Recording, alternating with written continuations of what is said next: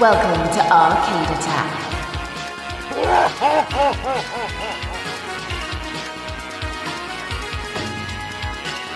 A retro gaming podcast for up to 4 players. Sonic Boom! Singing Bad Geek!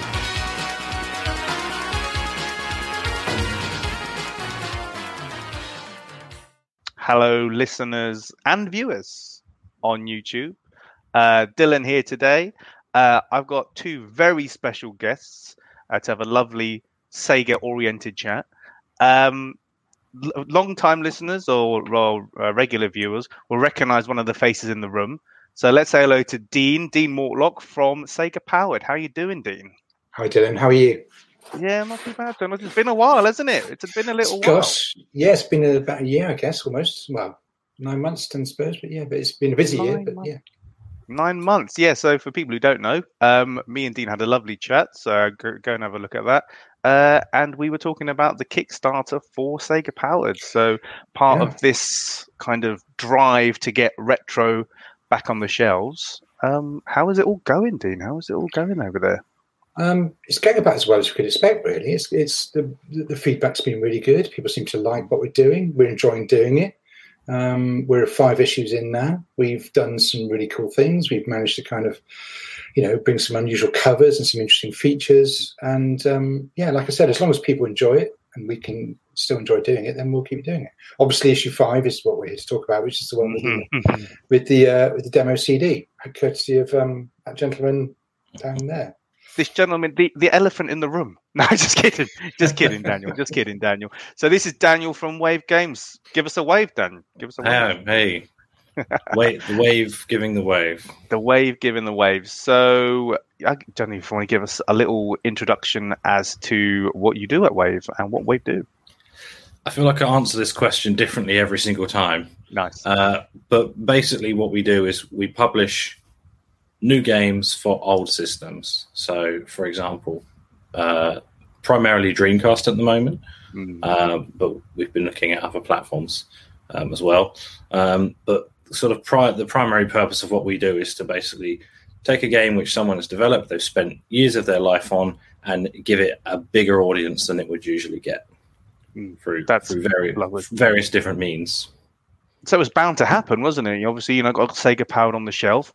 And we grew up in an era where you used to get demo discs on the front of the official PlayStation mag and all the all the DC magazines back then. How did you guys actually get together and start this? Because it's not something that's a natural thing. I don't think it's a natural thing that Wave would have thought like, oh well, let's get a demo disc on a on a printed mag. How did it all actually come about?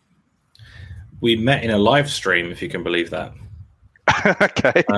So I can't remember exactly which live stream it was, but we were both watching the same stream at the same time.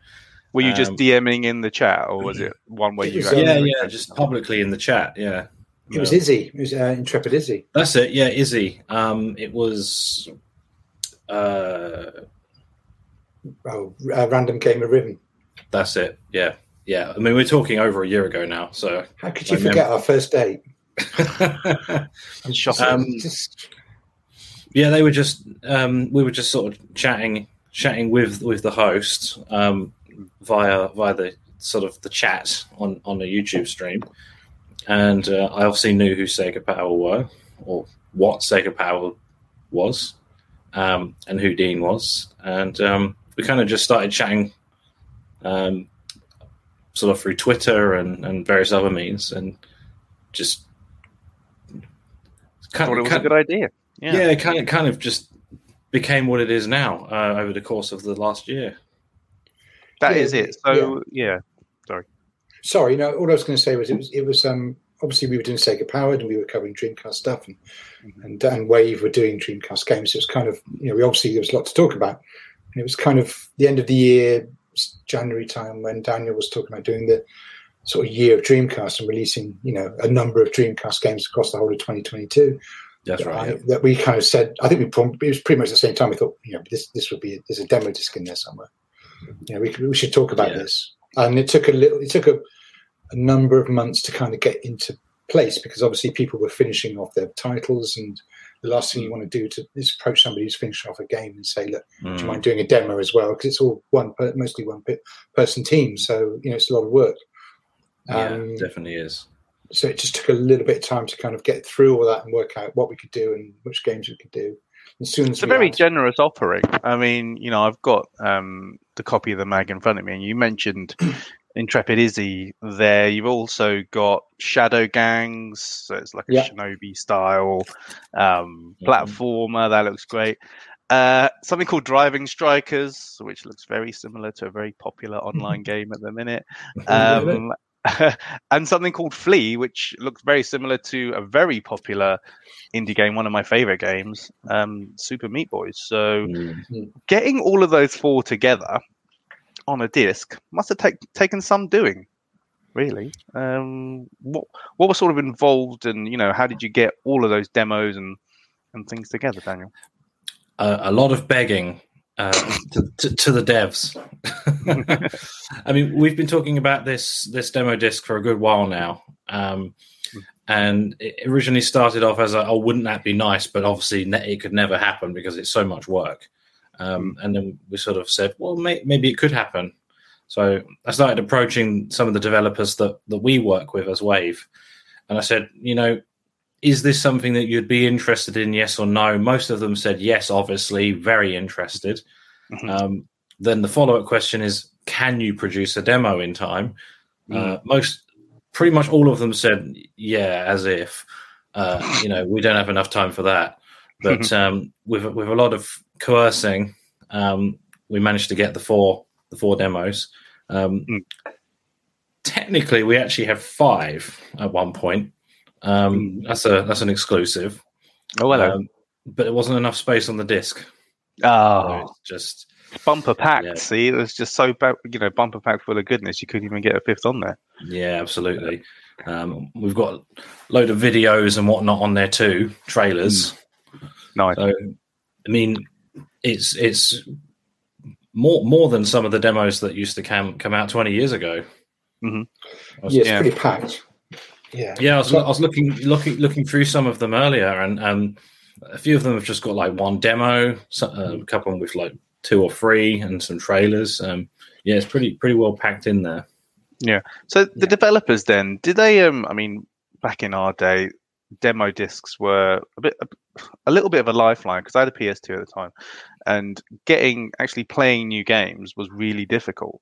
So those demo discs sort of gave you, and some of them were so big, they sort of, you just play the same demo again and again, like you wouldn't, you'd be happy with that, rather than,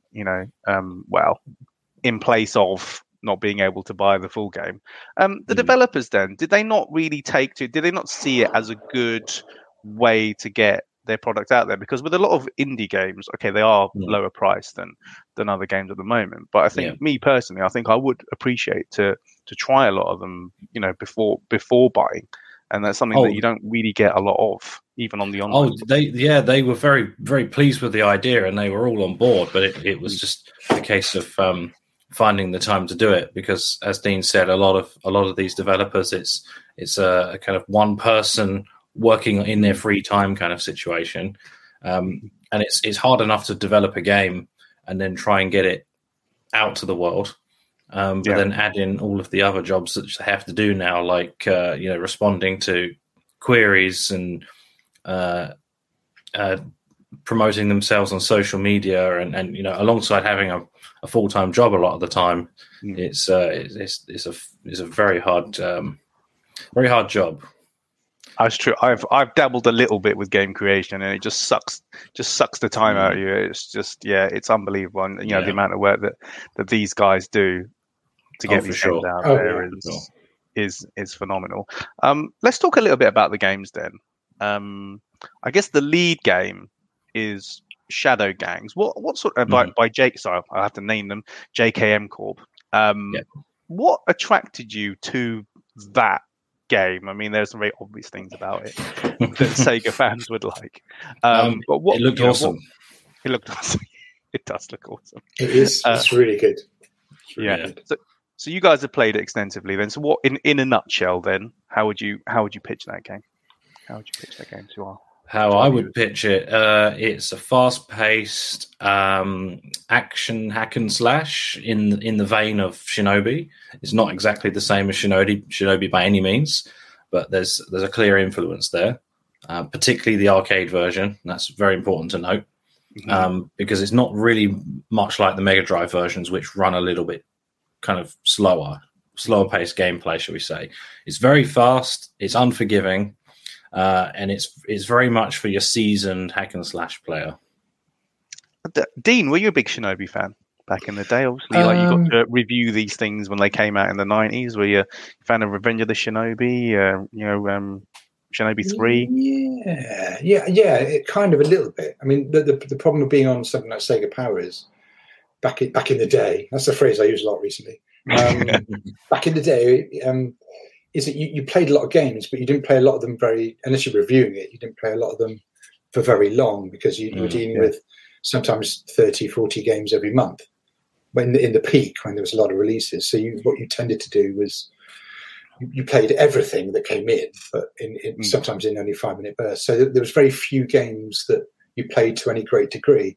Examples of things like Virtua Fighter or Sega Rally that were always on in the office, or football games tended to play a lot in. But I mean, I played it obviously, and I liked it, but it's been a long time since I think I played it intermittently over the years, but never kind of really got my teeth in it. Like Daniel says, as soon as I loaded it up, I thought, oh, there's definitely a Shinobi feel there. If you like the Shinobi series, for sure, then you'll definitely got this lot here you like, definitely.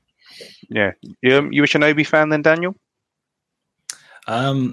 To be honest, the Mega Drive one I always found a little bit slower paced. And I discovered the arcade version, I suppose you could say later in life, probably 5-10 years ago, something like that. And I realized, this is pretty awesome.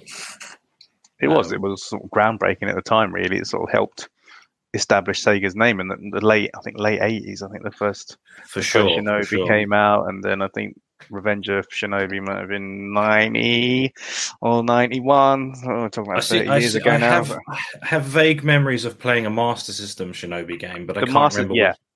It was Shinobi was first on the Master System, so that got the port, and then the later Shinobi games came as well as a game called the Ninja, which I thought was related, but apparently it's like completely different. It is. I love the Ninja. That was a cheap game as well. You know, me not having many pennies back in the day. I think it was like a little guy, like here on the screen somewhere, and it was like an overhead perspective, wasn't it? Yeah. It was, that was great. It was pretty great. The levels are short, but it was, it did show off what the Master System could do. I think I probably paid about £1 for it back in the day. Oh, that's bargain. You wouldn't get it. You wouldn't get it for that now. No, you wouldn't get it for that now. But that one's definitely. So Shadow Gangs is looking really great. So that's the first one. Yeah, I love it. I love it, to be honest. I mean, Driving Strikers. It's a lot like a certain game called Rocket League. Do you guys play Rocket League much? Personally, not at all. My brother, who is also part of Wave, he's played quite a bit of it, so he's been on sort of testing duty. Yeah. Where Driving Strikers really starts to shine, though, and come into its own is the online play, which is now working. I can confirm. Dreamcast online play. Dreamcast online play, and also this is it. Yeah. Yes. Cross-play. Oh my word. So I believe it's coming for PSP. Wow. It's definitely coming for Windows, and definitely coming for Linux. So you've got your PC, and it's cross-platform. And it's cross-platform and cross-platform Unbelievable. Play. So that is great. I think that's where it's going to really shine, because you can have a friend who doesn't have a Dreamcast, say, and you can have a match with them. No problem at all. I always used to love those isometric driving games. So like Super Off-Road and Rock and Roll Racing and stuff like that. And I quite like the look of this, because it's a bit like those kind of controls. But obviously you're trying to get a football in a goal. So it takes a little bit of getting used to, because your initial instinct is that when you're controlling a car, if the car's pointing this way and you want to go left, you turn left. But controls more like FIFA in that you press the direction that you want to drive to. Once you get used to that, it's like, oh, this makes perfect sense. This is it. I mean, you gotta see what happens. Get it online and see how people get on with it. But I think it looks really good. Dean, have you had a go at this one yet? Yeah. Excuse me. Yeah. I mean, we've had the disc in various versions over the past few months to test, and as soon as the disc came into the house yesterday, I kind of sat down with the whole thing and played through everything and just made sure it all worked. There was no bugs. So it didn't crash. And yeah, Driving Strikers, it's got potential. I mean, we put it on there because obviously it's not a game that's even signed by Wavelet. It's kind of, hopefully it's going to happen down the line.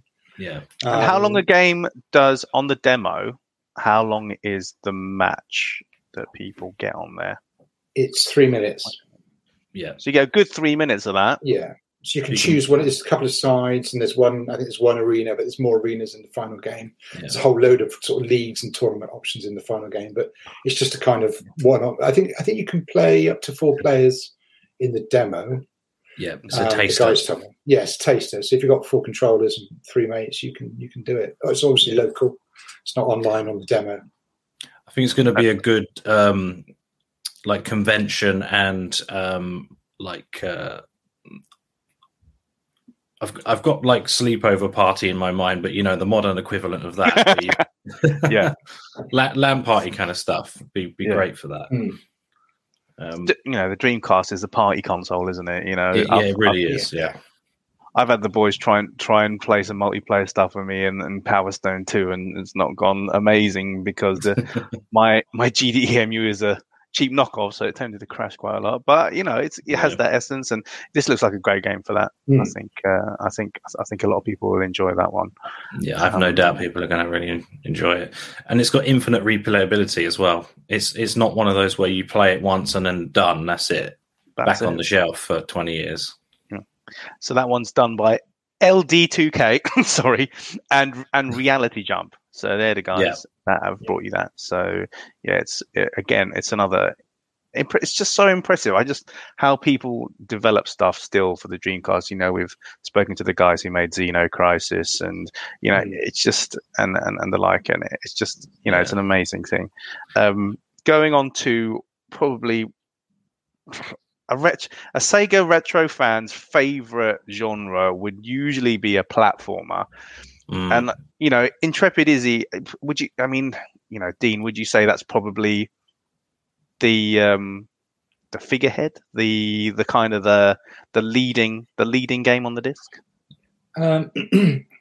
It's difficult really, because I kind of we were very keen to make sure there wasn't in essence one big game and several others. Yeah, because they're all very different, and what I like about the disc is that there's 4 very different genres. There's 4 very different games. Izzy is a game that I really enjoyed when it came out, and we reviewed it in the mag in the first issue. Mm-hmm. I thought it was a really polished, really nicely put together platformer. And it was really enjoyable. It is the established game. I think in our circles, it's the one that people know, and via the demo, and people can have a little taster of it. I think that's something that's exciting because it's really smooth, and it's really the action's really good. So I think if you just look at the shots, it's okay. When you actually play, you think, well, actually, this plays really nicely. It's very. What kind of platformers do you think it most reminds you of from back in the day? Gosh. Something I'm trying to think of platform, because it's not a kind of beginning straight through to the end platform. It's probably something. Yeah, it's a non-linear experience. Yeah, a bit like a Metroidvania kind of. The way that I've been explaining it to people is it's kind of like a Metroidvania, but a bright and happy and sort of family-friendly version of that. Yeah. It's very much not a horror game. I like it. But it's not a kids' game either. It's a game that kids can play, but it's definitely got challenge to it. Yeah. Yeah. I mean, I'm terrible at video games. It'll take you a good 6 to 8 hours to complete it. Oh, crikey. No, that's too much. So no, loads of our listeners and viewers love a challenge, but yeah, it looks like a good one. Senile Team. Yes. are the ones bringing indie royalty, really, aren't they? Indie royalty. So I take it they were quite easy to get on board. They were like, yeah, let's get that on Sega Powered. Yeah, Senior team are awesome. I would love to chat to those guys, actually, at some point. So I might. They don't do much in the way of sort of publicity or whatever you want to call it. Yeah, they don't do much. No. I think they're camera shy. Maybe, I don't know. I'll turn the cameras off if they want. I'll just they can just be like black screen, and I'll just be like chatting here in the corner. So no, it'll be all good. Just got to ask them. I'm sure. I will. I definitely will. And then the final game on here, Flee by Lotec Games. It's nice, isn't it?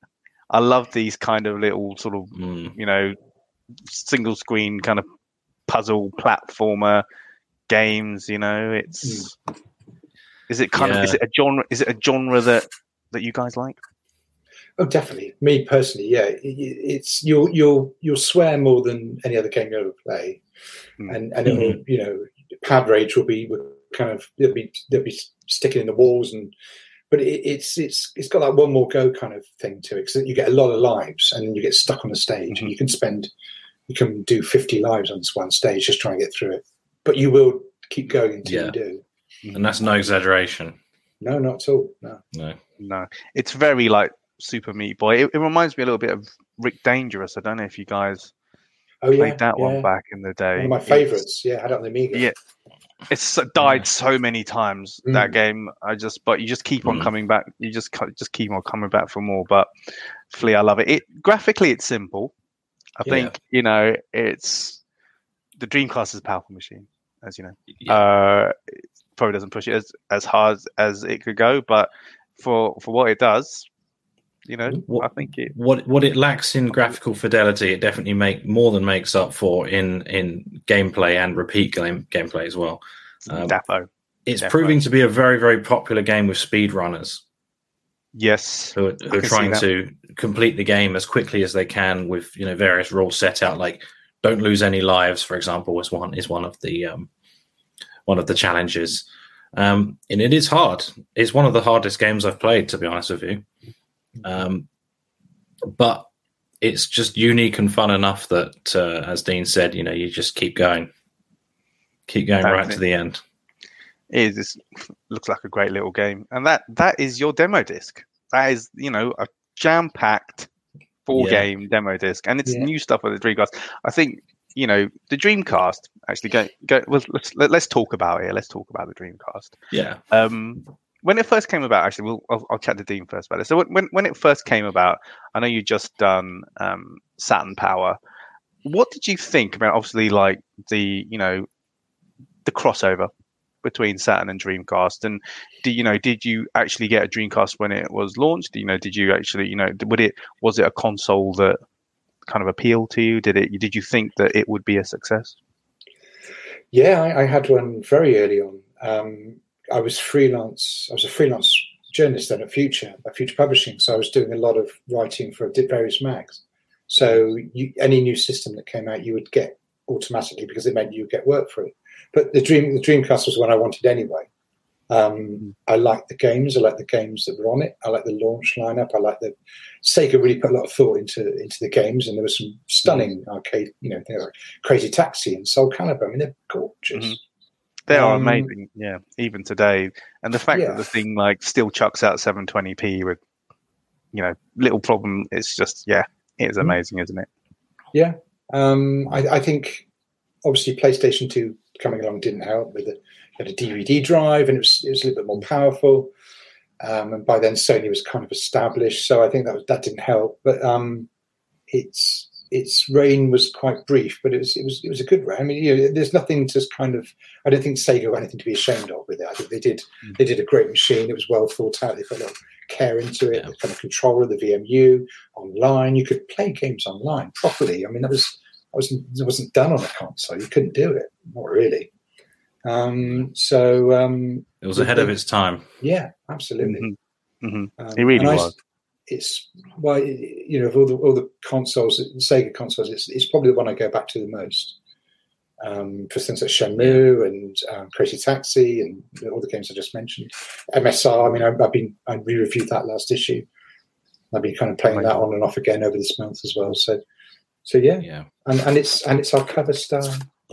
There it is. Look, the cover star. There it is. That's actually my own Dreamcast. I took a photograph of it, and my partner, who's our illustrator and page designer, sort of did this illustration based on it. It's really cool. Oh, that's amazing! Yeah, it looks fantastic. Yeah. Have you got the disc there? Do you want to give the disc a little wave again? There you go. So, look at this. When you get it, it comes in a nice. It's all wrapped up, so it doesn't move around in the bag when it's cellophane. Amazing. It's all cellophane wrapped, and then you actually get the disc, and it's. There you go. Look at that. There's a bit of writing on the back, and all the kind of T's and C's you have to put on, and everything like that.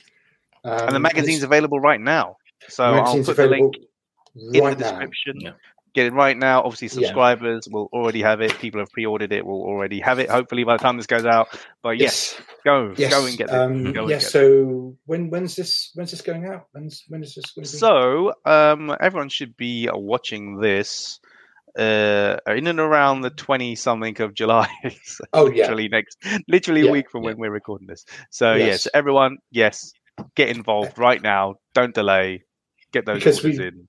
We got a set amount of the CDs because they obviously you have to produce a certain amount.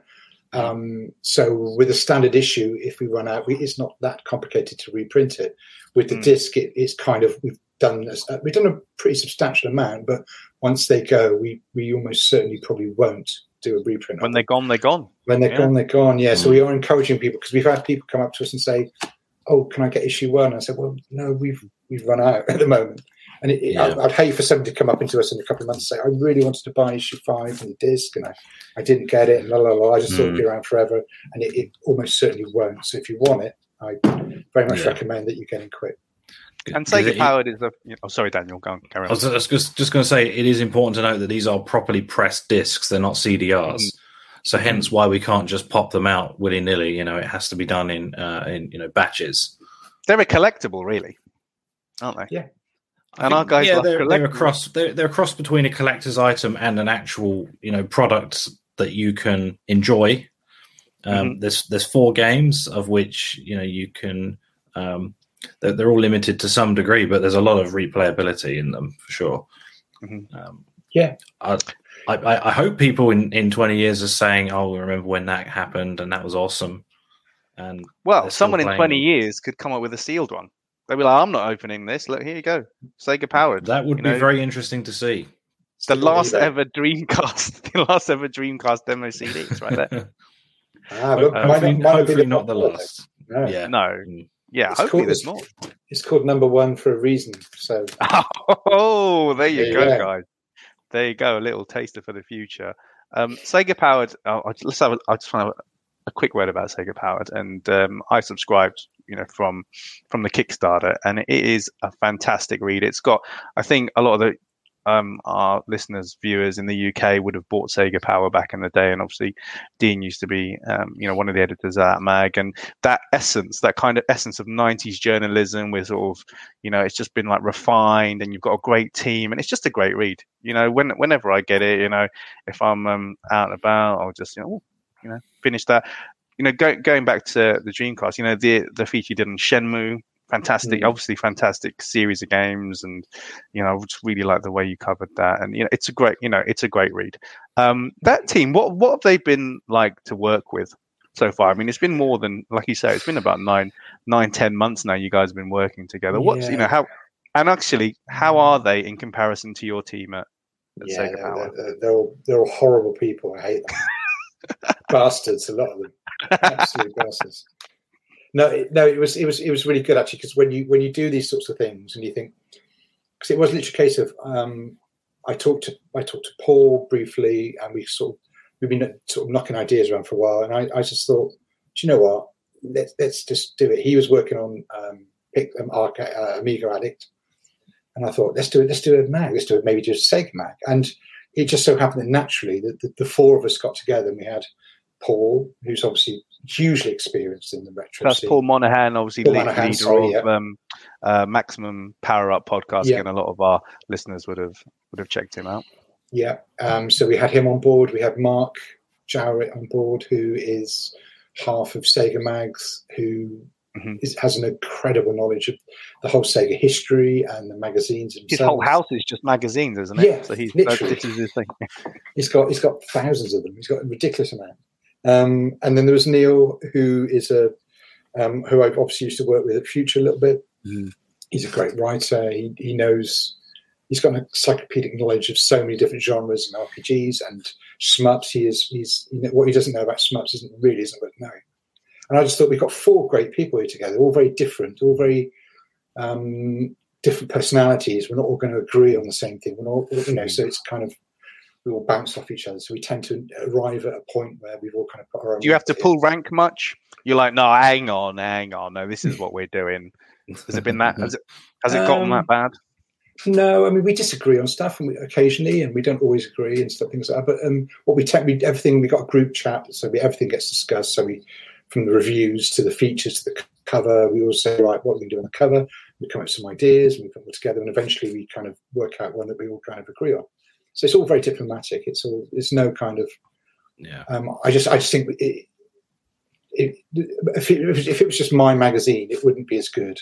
It wouldn't be anywhere near as good because you need that other input to kind of soften the edges a bit or whatever, and just make it more of a random thing. A bit of disagreement is a good thing for sure. Yeah. Absolutely. As long as it's civil. Yeah. Civil. In some ways, it's very similar to the old mags. It's kind of the sort of team is very similar. The only difference is obviously we're all remote, so none of us, and I'm the only full-time person, so I'm the only one who's working on it. This is my job. I do this I do this 24/7, literally 24/7. So the other guys have got other things they do, and Paul has worked at HMV, and he edits Pixel Addict as well, and works on other things. And he's got a lot on his plate, that guy. Yes, he's a busy boy. He's a very. I need to pick his brain one day. Yeah, but it's a great team. You guys, you got a good chemistry. Yeah. Even your guest writers, obviously, people that have done stuff for us. People like Retro Faith, and it's the passion comes through in the writing. I think this is something that same with Sega Mania. They deserve a bit of a shout, and it's that kind of passion for the games and passion for the topic. Yeah, but that I think really comes through in all of this. And freebies on the front covers. That's always a nice thing. Yeah, passion is it really. I mean, you've got to have a love for what you do, because if you're doing it a lot, you're doing it a lot of hours into something. If you don't enjoy it, you're not really into it, then it's going to show through, and people aren't be interested. But as long as you kind of put your own passion into it, then people pick up on that, definitely. Absolutely. Daniel, then, did you used to buy a lot of these mags? Actually, let's rewind a little bit. What was your first console? What was your sort of first foray into gaming? Obviously, I've spoken to Dean about this in the past, but what's your background gaming? My first console, if you're talking about actual games consoles, it would be the Master System. Ah, very good. Yeah, same. But I did have a BBC Micro before that, and an Acorn Electron, which I didn't realize at the time is kind of the same thing. Yeah.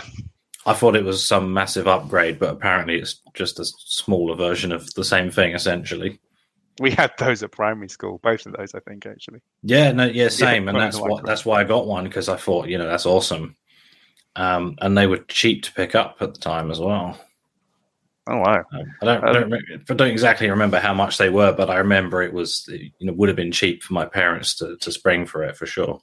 Nice. So Master System. Did you ever used to buy Sega mags back in the day? Did you ever read some of Dean's work back in the day? I almost definitely did. I obviously didn't know who he was, because I would have essentially been a kid back then. So I read the reviews and the banter. Never used to pay attention to the name, unfortunately, but Sega Power was definitely one of the big ones because I was such a Sega fanboy. We always used to, when we would go on like a family trip somewhere, we would just buy like all of the magazines.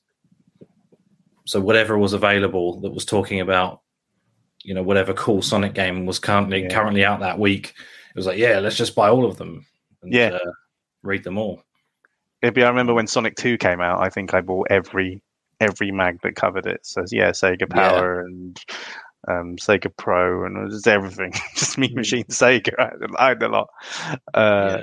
They were great. Obviously I've said this before on my podcast with Dean, but I love those magazines. They were the main thing I went to. Everything. If I needed, no, don't read a book. Sega magazine. That's how it's done, and that's how Arcade Attack started, really. I think that was so important back then because fewer people were into gaming. So in order for you to have a conversation, you essentially were having a one-way conversation with the magazines. Obviously, they all allowed you to write in, but I never did because I was terrified that they'd make fun of me. As they often did. We did. Yeah. The most embarrassing thing is when you get readers who contact you and go, yeah, I used to read the magazine 30 years ago, and then you wrote this about me. And they send you photographs of what you wrote about them. You put my photo in, and you said I was a dick or something. And it's like, and then you're like, okay, I might as well apologize now, even though it's 30 years later. It is. I just love that banner. I love the whole this whole kind of movement. I think is a great thing, and things like I think Amiga Addictor and Double Eat Smith now, and it's crazy to think. It's crazy there's that demand for it now. I was all about the magazines. I even had my own at one point. Oh yeah, tell us more. When I was about 12, I made a magazine called Tens Magazine, and basically it was we would only put stuff in there that was a 10. Okay, nice. Which kind of nothing like the machine used during Labour. No. I got confused with it if it was on the shelf. Definitely not. Yeah, Tens Mag. So they weren't. It was. I think we had about 4 issues, and it was hand typed on a typewriter. Amazing. Even though that was woefully outdated by that point, but that's what I had. The cover was just hand drawn and photocopied by my mum at work. Nice. So she'd literally just go into work and make these photocopies, and I think 4-issue run. Oh, Daniel, crazy. I'll have to dig them out. I was going to say, please tell me you've got some of those still. Oh, I definitely still do. I find them occasionally every few years when I'm having a look and doing a clear out, and I find them. And my dad used to have one of those old electronic typewriters. Actually, it was quite ahead of its time. It had, you had to plug it in, and it went. Zoop, zoop, zoop. Oh, it was amazing. But and then when it, you had to erase. I was. Oh, I can't. That. The tactileness of it. Oh, I just loved it. Yeah, this thing was full on mechanical, like it was an antique. Full on. You didn't even have to plug it in. No. Yeah, you used to have to buy these reels of ink. Was it like the ones on Resident Evil? Very much like that. Yeah. You used to have to press pretty hard as well. Smashing it. Just imagine you smashing this review. There you go. So Tens. All right. Some of these Tens. You remember some of the games that you featured? Yes, definitely some of the Sonic games. Yes. I think we started around about the time that Sonic 3 came out. Okay. So it was, and it was probably about 6 months old at that point too. Would you say Sonic 3 was a 10? Ooh. At the time, I thought it was, yeah. Right. There you go. We'll leave that chat for another day, I think. Pokemon Stadium, weirdly enough, was a 10 as well. Oh, yes. Okay. But I feel like I almost wrote it before I'd played it, if you know what I mean. All right. Oh, you were going on with just general consensus. You're like, okay, yeah. It's like, this is a Pokemon game, and Pokemon is awesome, so therefore it's a 10. Okay. That's kind of how it works. Pokemon. Yeah, no, I really enjoyed it at the time. So it is. So how did Wave Games come about then? So when obviously you look at you find these indie developers, but how was it founded? Like how long you guys been going? Is it how are you finding it? Well, the short version is it evolved over time. It's me and my brother Nick, and obviously we grew up together, lived together, so we have a shared gaming history, and we've done all these weird things over the years, just the kind of things that brothers do. You know, make magazines and do little review videos that no one ever sees. We started to we started to like make mods of games.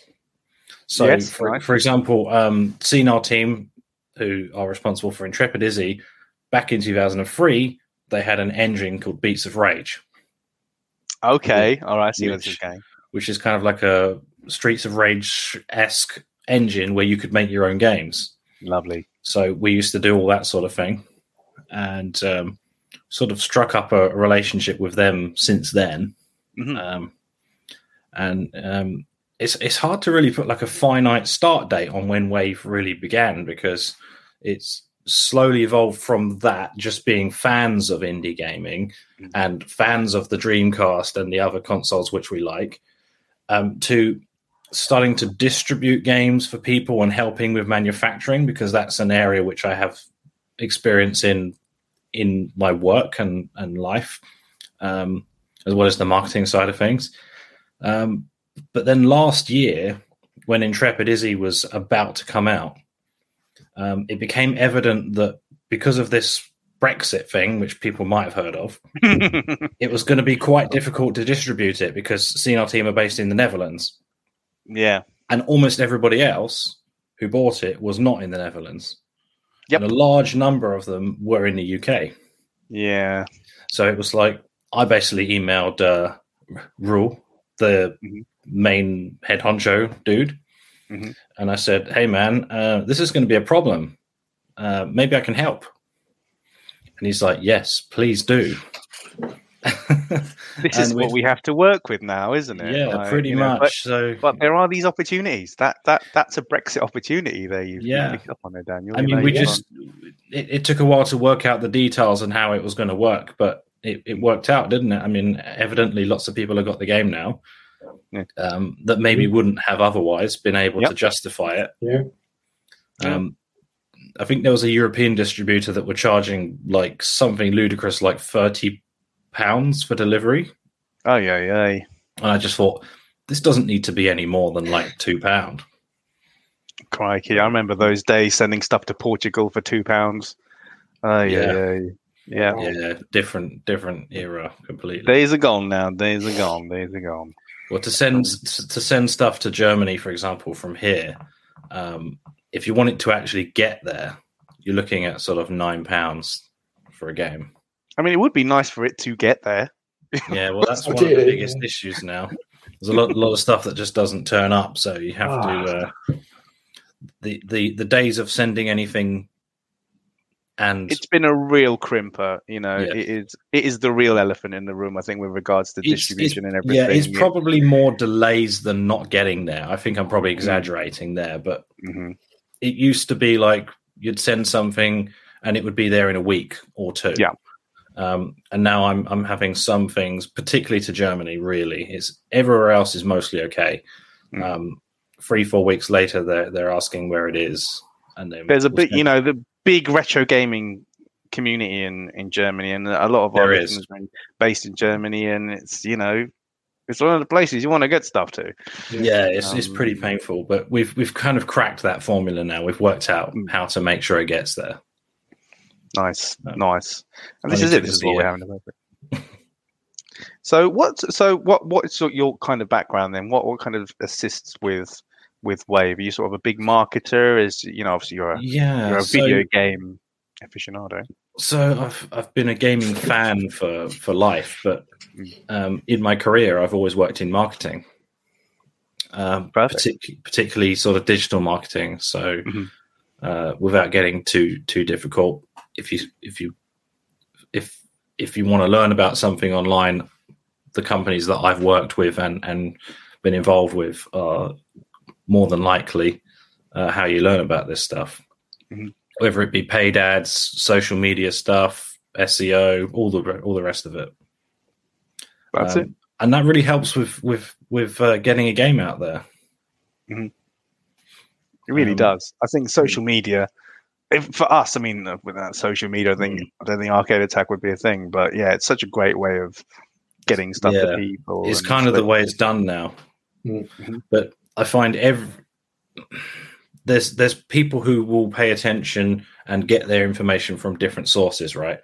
So you have some people who will literally only do Twitter, so you have to make sure you get the message to them on Twitter. Mm-hmm. You have people still, if you can believe it now, who don't do any of that, but they still buy magazines. So magazines is very much still very important for them, as well as people like us who just still love that stuff. Mm-hmm. And then you have people that find out about new games from going to retail shops. If you can believe it, in your mind, you're thinking, "Oh, that's from the past, and no one does that anymore." But no, people still do. Yeah, and that's awesome. They still want to get down CEX and have a little look, or get down Game and have a little look. And so, you got to get into all of these buys, really. Preferably your local, friendly, independent. But of course, less of them about, but there's still plenty. If there really are. They really are. I can name drop a few. People like Sore Thumb Games in in York, and Play Nation Games down here in Croydon, and there's loads.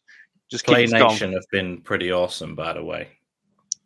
They're good lads. The first time we went in there with Intrepid Izzy, Dan, the guy that runs the place. Yeah, Dan.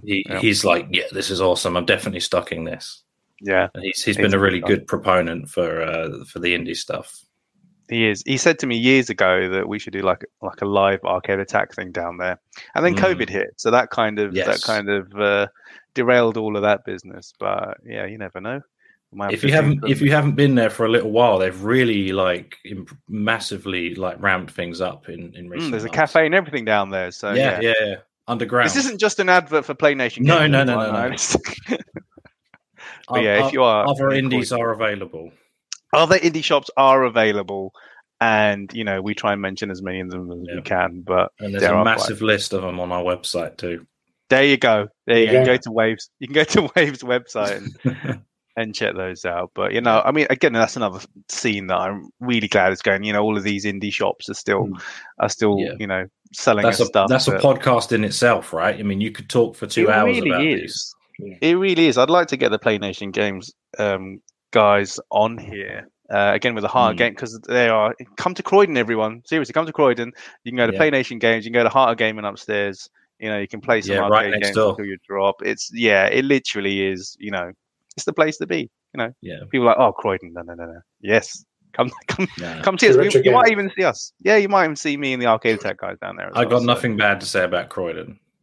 Damn, really, Daniel. Where are you from anyway? Whereabouts in the UK are you from?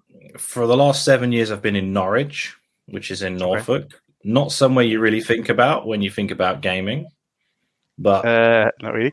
It's got a pretty big retro scene, so that's pretty helpful. Nice.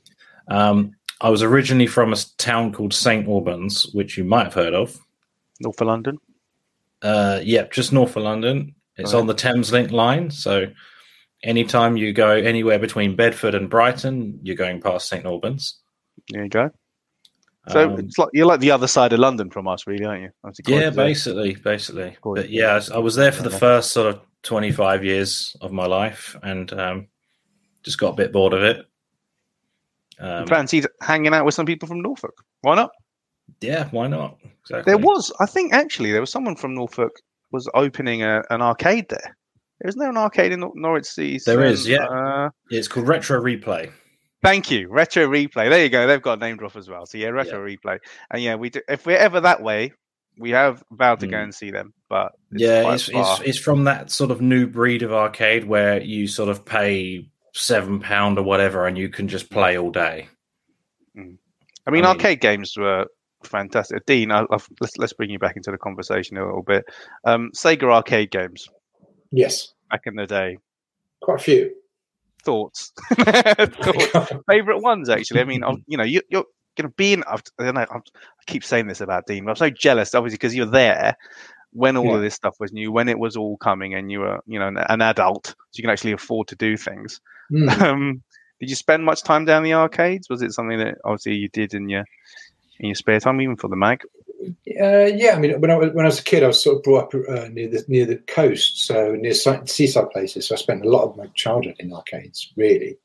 And obviously, when we started the mag, we had very, very close links with Sega. So we would, Sega World, we went to that. And we spent a lot of time up there. And, when it used to be Sega World in Croydon. I don't know if you would have come to that one. No. Yeah. We went to the one right in the, it's right in the middle, it was right in the centre of London. The big one. Wow. And it was just, memorable ones for me were probably. I remember being sort of jaw-droppingly excited with Virtua Racing. I loved that. Yeah. Virtua Fighter, Virtua Cop, all this kind of Virtua stuff. I just remember they just went through a period when they got it all right. Space Harrier, Virtua Striker too. Virtua Striker. Yeah, that's Daytona. Daytona, guys, come on! This is something you can play. Sega Rally. As well. Sega Rally. Oh, best game of all time. Best game of all. Ooh, that's the only true 10 out of 10 in my mind. Oh, it is great though. I wish it had more tracks, but yeah, it's fantastic. I'm addicted to it. Seriously, it is. And then Dean and I spoke about the new Sega Rally that's coming out. Obviously, your friend who's remastering everything. I've forgotten his name. Sorry. Alessandro. Alessandro. Thank you. He's an Italian Overjump. living in LA. Yeah. Overjump. Amazing. Yeah. Like what he's doing with that. Again, let's plug that again. I think that's definitely worth a plug for the Sega Rally fans. It is just bringing it all into HD and all that. It's an agonizing wait to be able to play it. It is a bit. But I actually really respect the fact that he hasn't just put out unfinished demos, if you know what I mean. Mm-hmm. Mm-hmm. I love demos, but not when there's sort of 10% finished, and you just see just your space is where trees should be. Yeah, exactly. Yeah. Well, Sega Rally is all about the handling, isn't it? You've got to get that handling right, otherwise it just doesn't work, and it's got to be spot on, and that must take months of tweaking to get it spot on. Sega have never been able to recreate it, in my opinion. From the arcade cabinet or from the Saturn version? I mean, they obviously handle quite differently, but they handled correctly, if you know what I mean, for their different inputs. I love the little tapping on this. Yeah, I love the tapping on the Saturn pad. The Saturn version. The Saturn version was the one that I played the most of, obviously, because it was the home version, and it was also a really cheap game, from what I remember. It might have been. It came out, and obviously, when it was new, it wasn't necessarily cheap, but it quickly became cheap.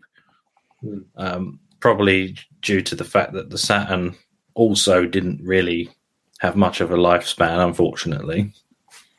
The best things never do.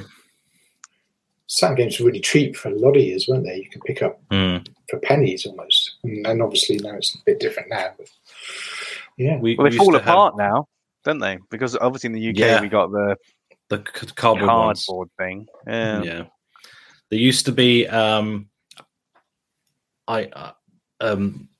I would say a retro game shop, but it wasn't a retro game shop then. It was just like a game shop that sold used games. And I remember they had Sega Saturn games for 50p. Wow. And we're talking sort of 97, so not long after the system came out.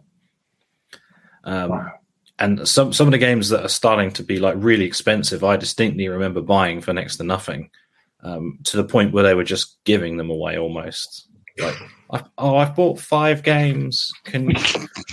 And they're have another couple for free. This is it. These are the kind of stories now that making people stock up. If they see Xbox 360 games for 50p a pound, they're like, well, those guys had an Atari Jaguar for £12. That is ridiculous, right? And I turned it down because there's no games for it. They're easily over £200 now, I think, for a Jag console working. The CD is something ridiculous. You get a Jag CD, you're pretty much a millionaire. Yeah. Do you think it'll go down again, though? Do you think the prices will come down? Never. Do you not? I think that's it. I think that's it now. Especially with CD-based consoles, because they just fail.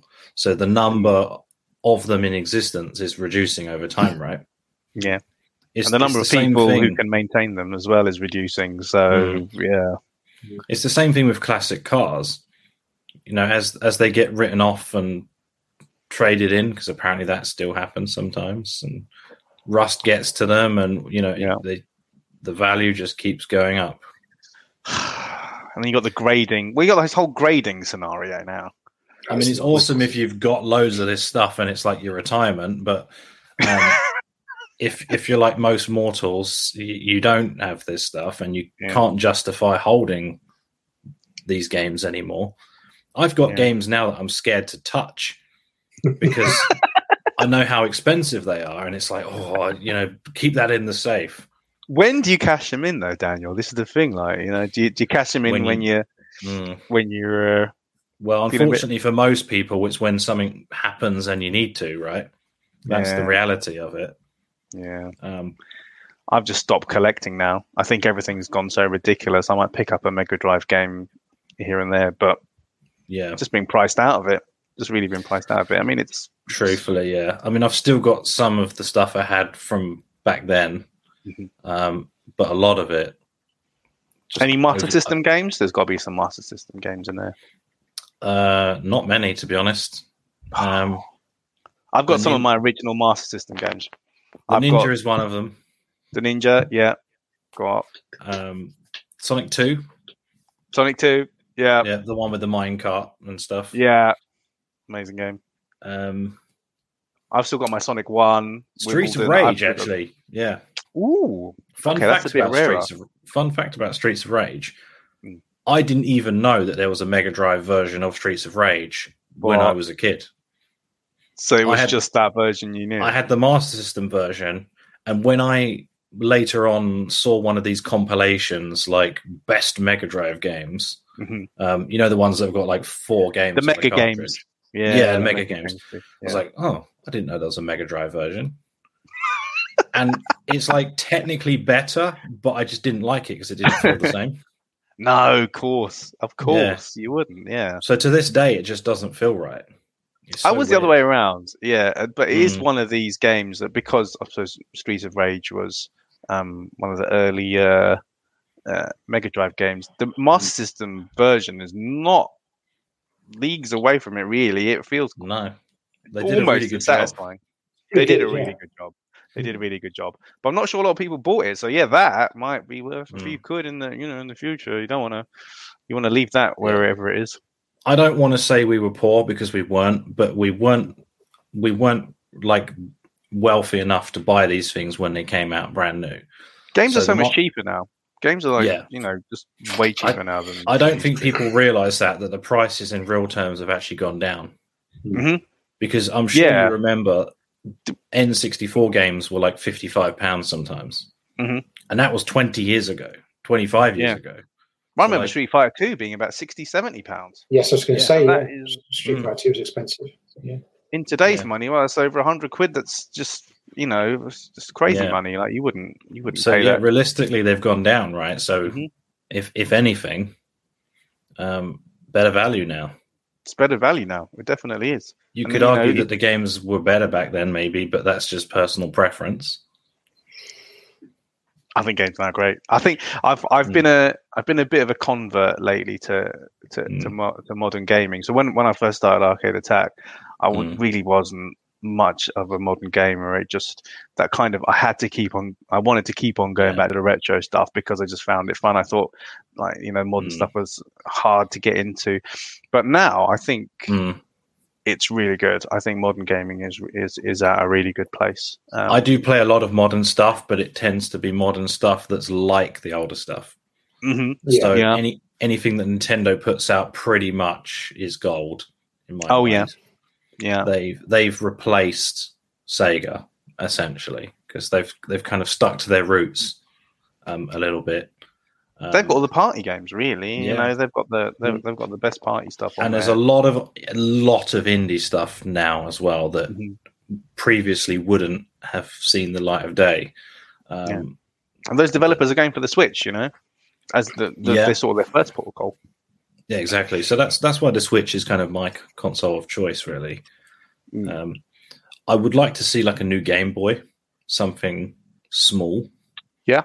And handheld, because a Switch is portable technically, but yeah, it kind of not hurts. really. You're like standing up and using it. Well, it's not something that you want to be like on the train with, really. No. I know people do, but I want something that will fit in my pocket, and I can just whip it out and play for. Well, I mean, I guess that's this, right? Yeah, mobile gaming. Well, that's different. That's a different conversation. Yeah, it's not. I think it's not the same.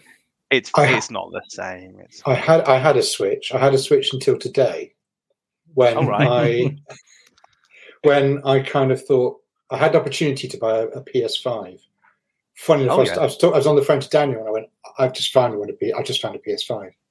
Yeah. So it was like I'm gonna have to. So I bought it, but it was kind of like, well, I have this amount of money, but if I sell this, this, and this, I can have that amount of money to pay it. So it was a case of I sold my PS4 and I sold my Switch in order to buy a PS5, and I thought I've got to do it. Wow, that's how it always used to be. You. We'll have to come back to you, Dean, just to see if it was worth it. Because Keith has got one, and I don't know. I'm not convinced yet. I'm not convinced by play Demon's Souls, and then you'll be. It's astonishing, absolutely astonishing. It's just, I've still got an old telly. I haven't got like one of those fancy down like 4K tellies yet. Even it's something better than the 4K now. I don't know. Probably. But I'm 16K, 30, 48K. I'm still rocking a HD Ready 720p. So I had a 4K and it went wrong. Oh, see, this is what happens. What happens. They don't. They don't have the longevity that they used to have. CRTs are still going. If you go to the Heart of Gaming in Croydon, you'll still see like CRTs from the 90s, like still. Yeah, and they're expensive now too. I know, because you go onto Marketplace and it says ideal for retro gaming, £100. Whereas before they were chucking them on skips. It's like, oh, come on. It was only about 10 years ago. You get them down British Heart Foundation, for like £10 or £20 or something. People just didn't want them, and it's like nowadays it's like, It's gold because there's people like us who are like, oh yeah, yeah, go on then. Yeah, we'll use the AV and we'll try and like tune the channel and all of that stuff. We have to have a bunch for testing because obviously there's a bunch of retro gamers that only play on CRTs, right? And some are playing on the high end Sony PVM, whatever really high end stuff, and some are playing on your Beco, Sharp, Iwa, cheap TVs. God. Yeah. Oh God. And it's like a completely different type of screen entirely. Yeah. And something that looks completely legible and readable, text, for example, on one of the Sonys, completely unreadable on one of the other ones on the other system. So testing is really important. And then it goes the other way.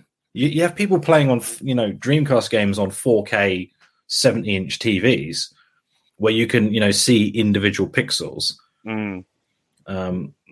So it's important to make sure it looks good there too. That's true.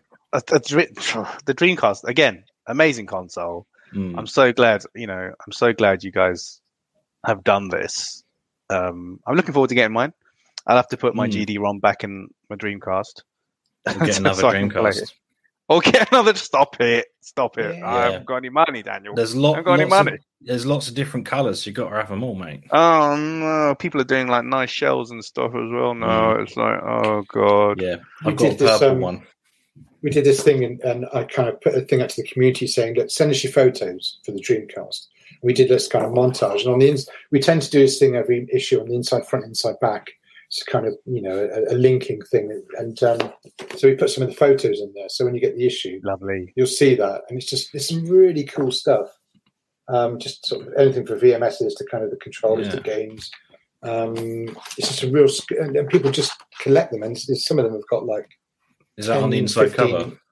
Yeah, and the inside back as well. So they're kind of on both pages. Nice. That's a cool place for it.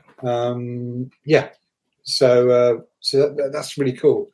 And some people have modded them. Some people have just kind of kept them as they should be. And obviously, there's so many different colours. There's so many variations of different Dreamcasts. We've got 12 Dreamcasts. Because lend us one. Give him one. Give Dylan one. Everything with a GD-ROM. Everything we put out, we have to test it in all the different models to make sure it boots. Okay. Like, as crazy as that sounds, sometimes there'll be one model like the first Japanese model made by Sanyo or something, and it certain games just won't boot at all. Yeah, just like got to make sure it boots on everything. Yeah. Oh man. Well, that's work you don't mind, isn't it? I wouldn't mind that bit of work, you know. Because the thing is, you can't put a disclaimer on the back saying "will not work on this particular." Look for serial number. Won't work on. Yeah. No. It's not. People won't be doing that. I love it. But you know, the demo disc, I think, you know, is a great thing. Viewers, listeners, go check it out. Link is in the description. I asked this question to Dean. In his interview. But Daniel, this is the question that we end all of our interviews on. This is our Adrian's fault. I have to ask it. So you've not been prepped at all. No, not at all. I've no idea what to expect. No, I didn't warn him. It's if you could go out for drinks with any video game character, so Sonic, Mario, anyone like that, who would you choose and why? Character. I was expecting you to say developer or something. And you can say legendary. You can if there's a legendary developer you like or someone. Yeah, you could say that instead. Video game character would be a really interesting one. We've had some interesting answers. I mean, the typical one when we used to just do text interviews, the favorite was Lara Croft. I was going to say, that's like the obvious answer. I can't remember what I said. It wasn't particularly good though. I don't think it wasn't particularly clever. You're not going to give Daniel any hints here. No, I literally can't remember. I can see it whirring. He's whirring. He's going to come up with something amazing. I wish I had longer to come up with an answer. Yeah, sorry, mate. No, I really have sprung this on you. This is what we do. This is Arcade Attack in a nutshell right now. I mean, if I had to sit down with Lara Croft, I'd say, are you doing this because you want to or because you're programmed to do it? That's kind of the way my mind works.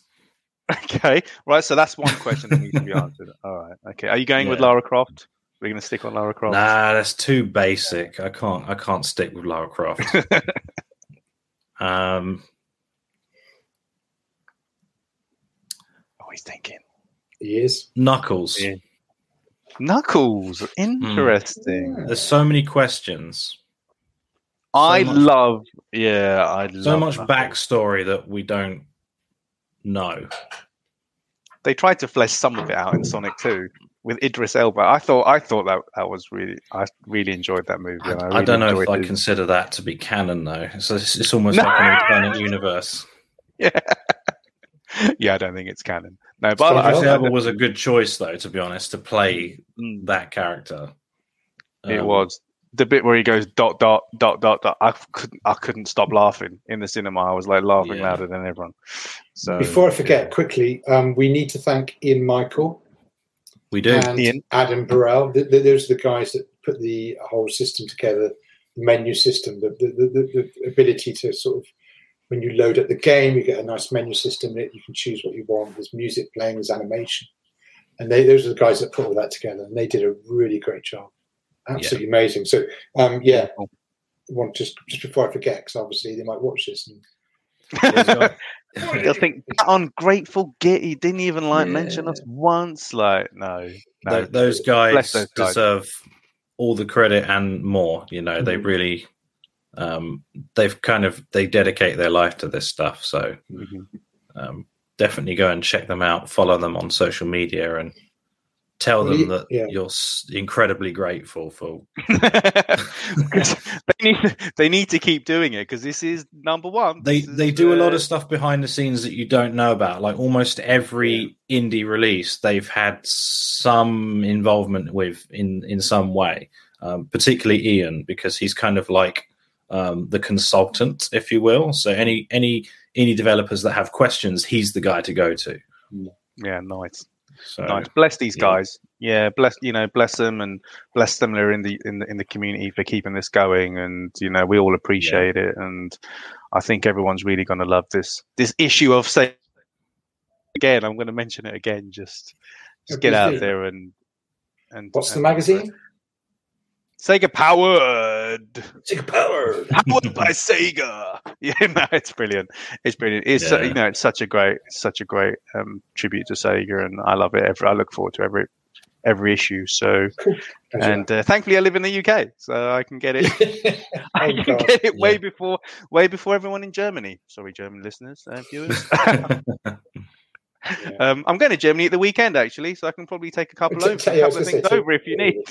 Yeah, I'm going on EasyJet. I'm going on EasyJet, so I'll have to. Actually, it might be more expensive if they charge me for baggage and that. I don't know. I'll give you the whole list of addresses and some boxes. You don't mind, do you? Just run a few. I don't mind, mate. No, I'll do it. Do it for the love, mate. You know, this is what I'm here for. We'll have to get over there ourselves at some point.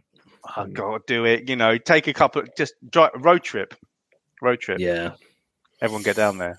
Ever so slightly harder these days, unfortunately. But anyway. Good time. Yeah, good.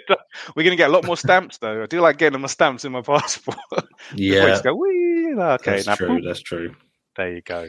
But gentlemen, it was fantastic having you for this chat.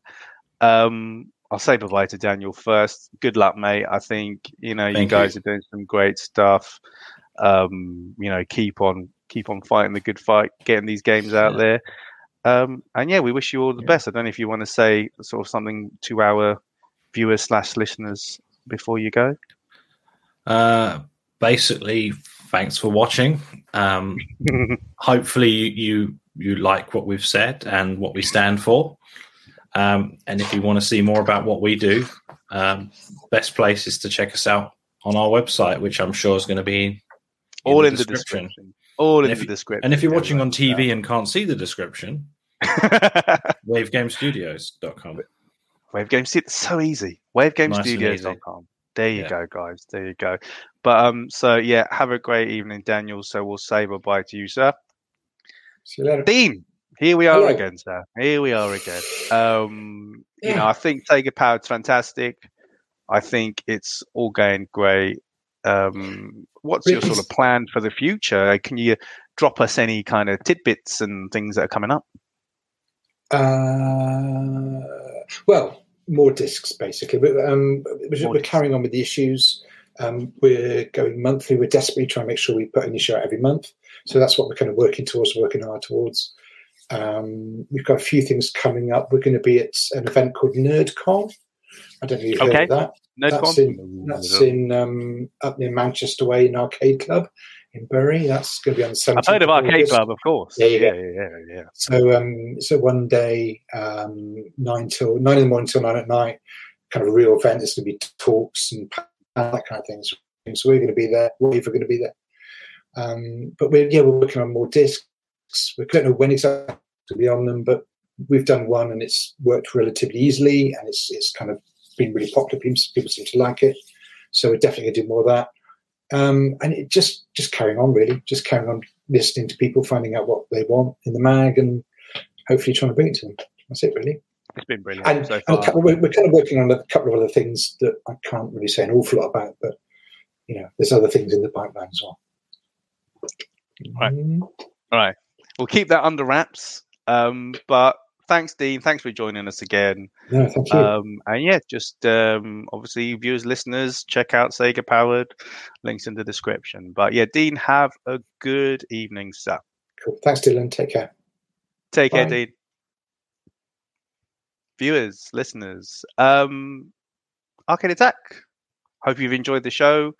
Consider, obviously, if you're not on our social media channels, following us, liking our Facebook page, all the links down there. Even, if you want to jump on a chat with us, we're now doing chats with our patrons. So, please check out our patrons if you like what you do. Like what you do. Yes, you probably like what you do. If you like what we do, please consider chipping in. You'll help us with improving our equipment and sort of keeping the blog and the videos and the podcast going. So we'd really appreciate that. We hope, I hope that you've enjoyed this show, and we'll see you again next time. Thanks for listening to today's podcast. We really hope you enjoyed it. You can tweet us at Arcade Attack UK. We're also on Facebook at facebook.com/Arcade Attack UK. Check out our website at arcadeattack.co.uk for lots more retro gaming goodness and to delve into our archives. Our podcasts are also available on Spotify, Stitcher, Podbean, YouTube and Apple Podcasts. Please leave us a review and a rating, we'd really appreciate it. If you'd like to support Arcade Attack, please check out our Patreon page at patreon.com/arcadeattack, which will give you access to exclusive podcasts, interviews and other bonus content. So, until next time, take care and we'll speak to you soon.